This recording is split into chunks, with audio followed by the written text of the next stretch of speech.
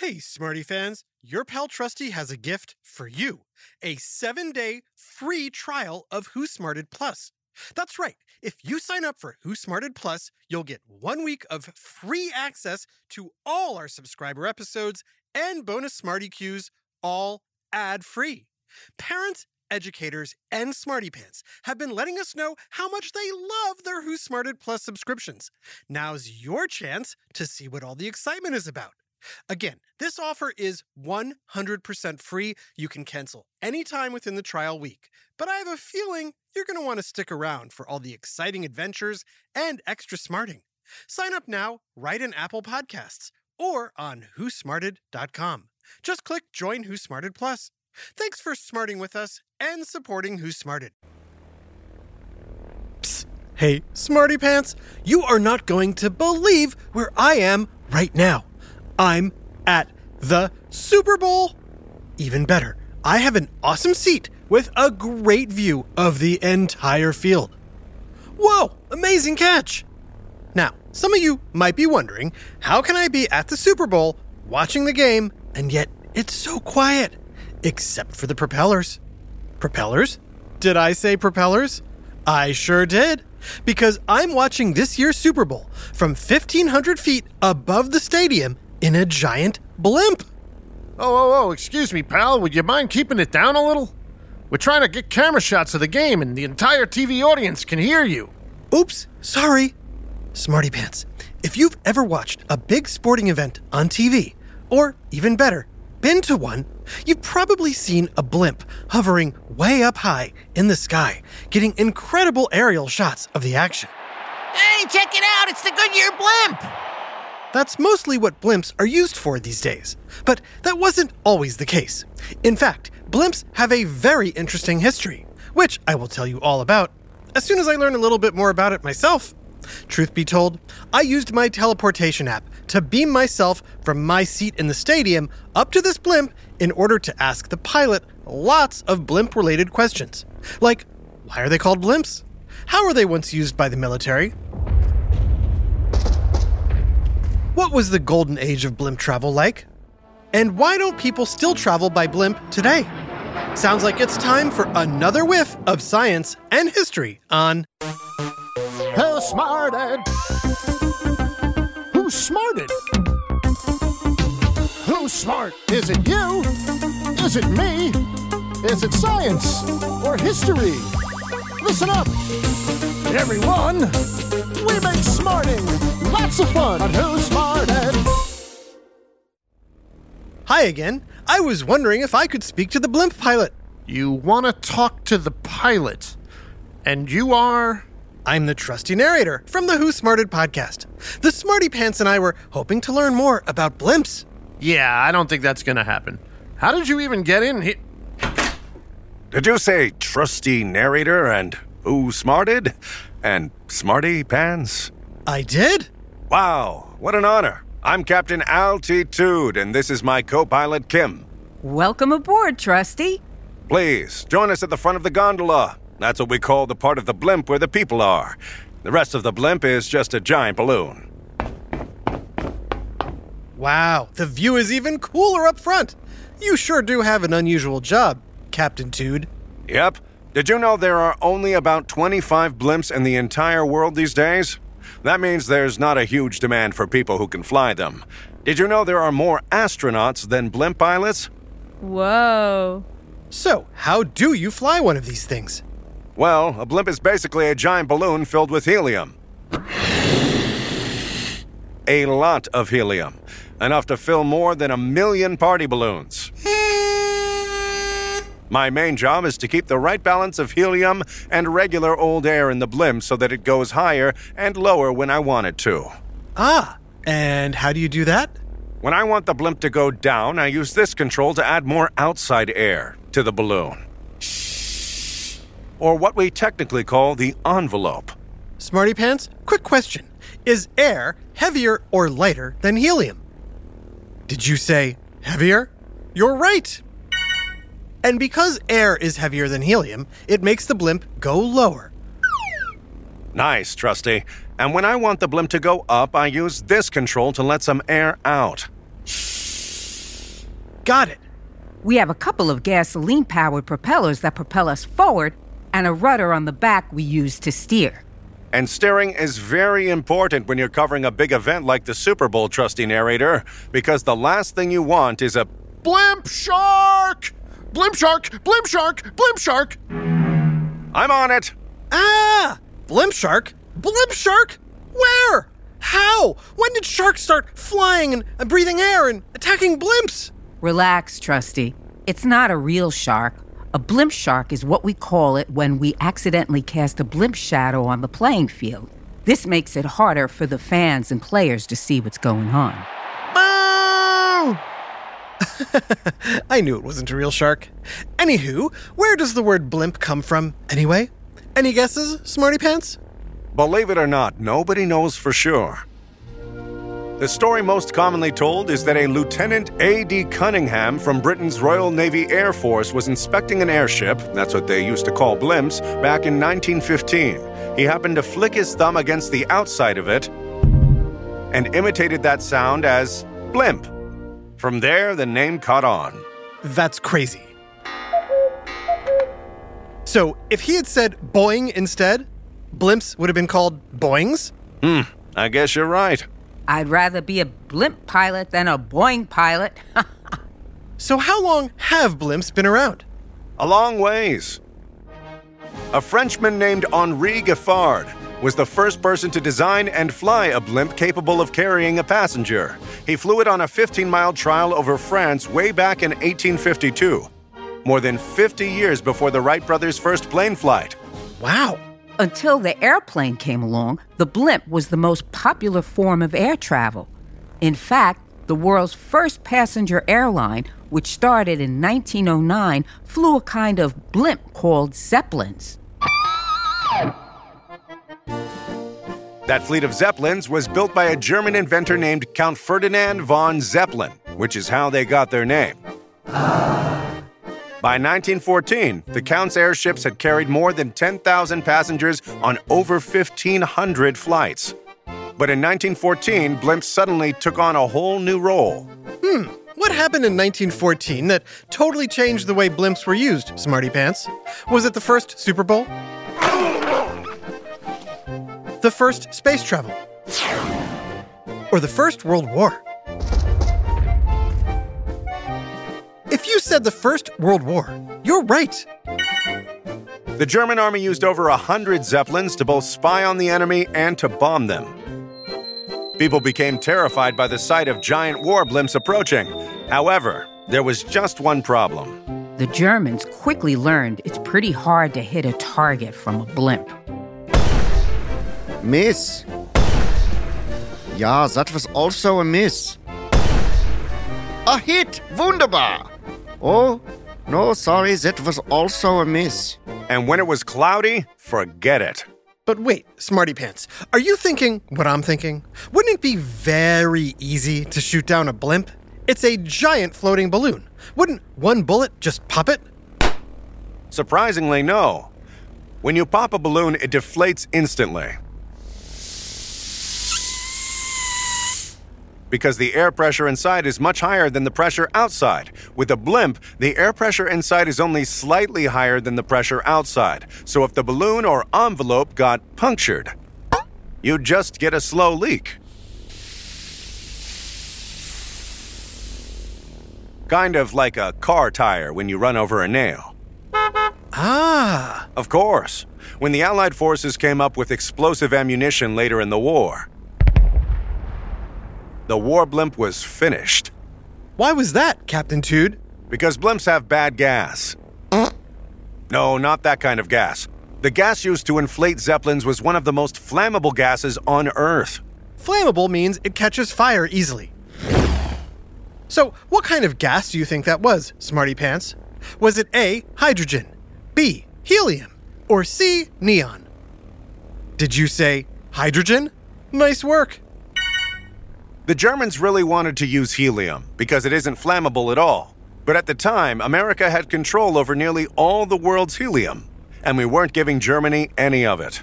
Wow, So, if blimps were potentially flying fireballs, I'm guessing that was the last time anyone flew them in wartime or otherwise, right? You'd think, but no. The years after the war were the golden age of blimp air travel. Until one very famous disaster brought blimps crashing down. Smarty Pants, can you guess what that famous disaster was? We'll tell you all about it right after this quick break. Hi, Trusty here with a special message for all the parents and guardians listening. I know how important it is for your child to excel in every way possible, especially when it comes to education. Well, thanks to my friends at iExcel, you don't have to go it alone. iExcel is a personalized learning platform that's transforming the way children master everything from math to social studies. iExcel's interactive courses and immediate feedback ensure learning is super engaging and accessible for every student, pre-K through 12th grade. Imagine that, a tool that grows with your child, offering personalized recommendations based on their progress. And we know it works because we've used it ourselves. Adam Tex Davis, co-creator of Who Smarted, used iExcel to help his daughter stay on top of her schoolwork and excel in her classes. Backed by research, students who use the iExcel program are more likely to get higher test scores because iExcel functions like a tutor.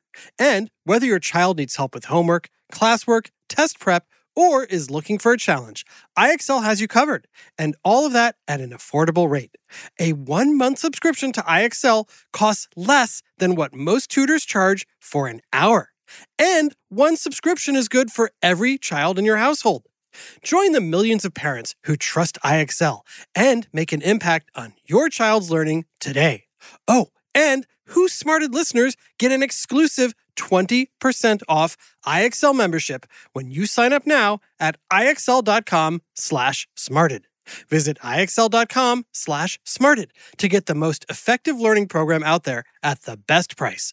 iExcel Learning. Inspire. Excel. Learn more at iexcel.com. Hey there, smarty moms, dads, adults, and anyone who loves great food but doesn't always have the time or energy to grocery shop, prep, and cook a big meal.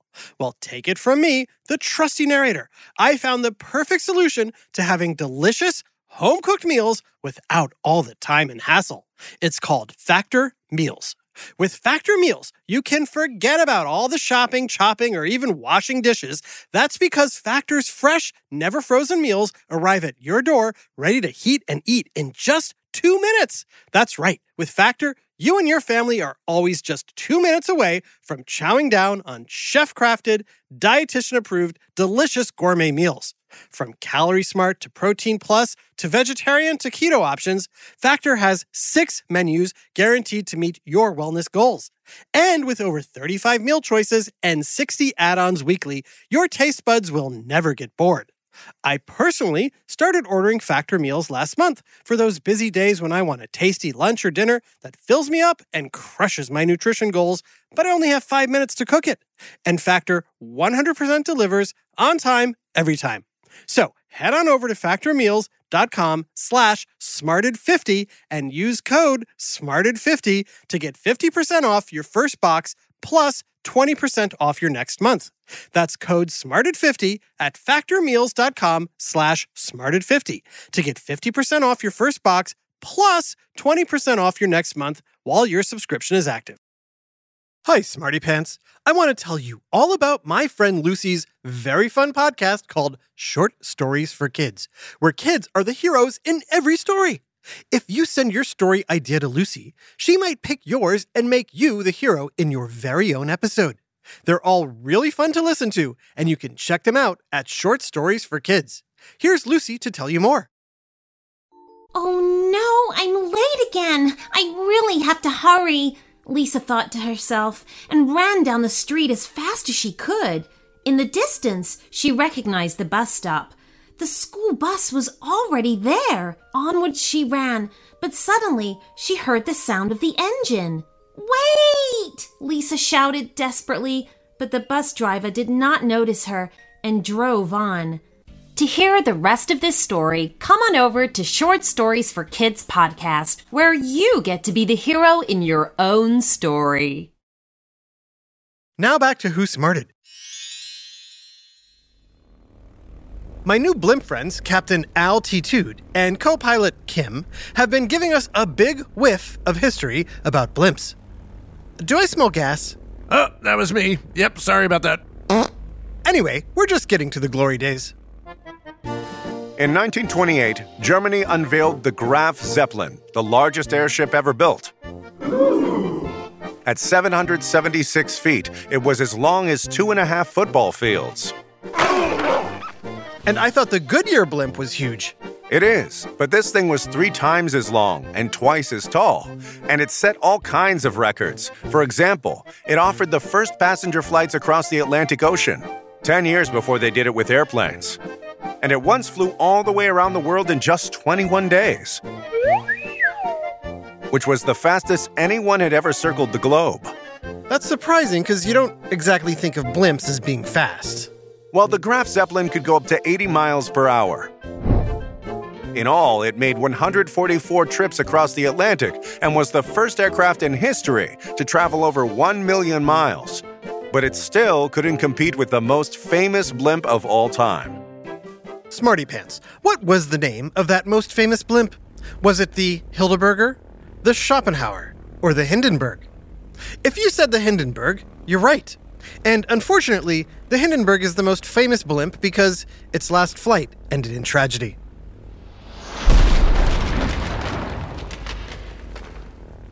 But thanks to my teleporter, we can visit the Hindenburg before that fateful night.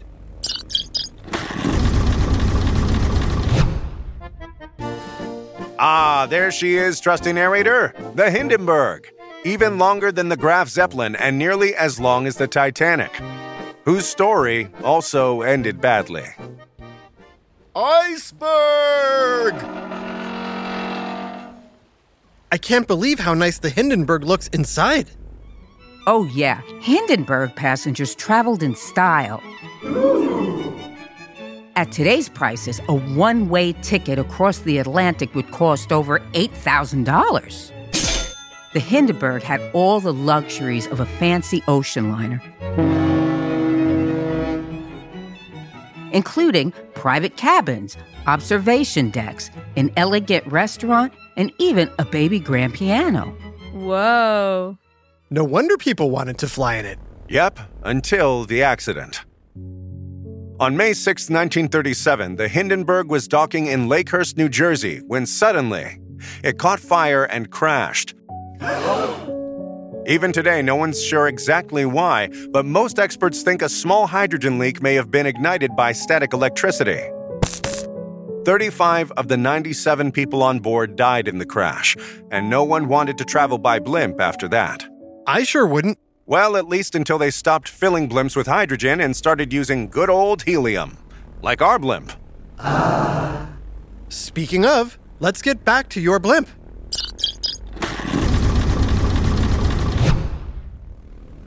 So now that blimps aren't as dangerous, will they make a comeback? Will people start floating to Europe again? Instead of flying?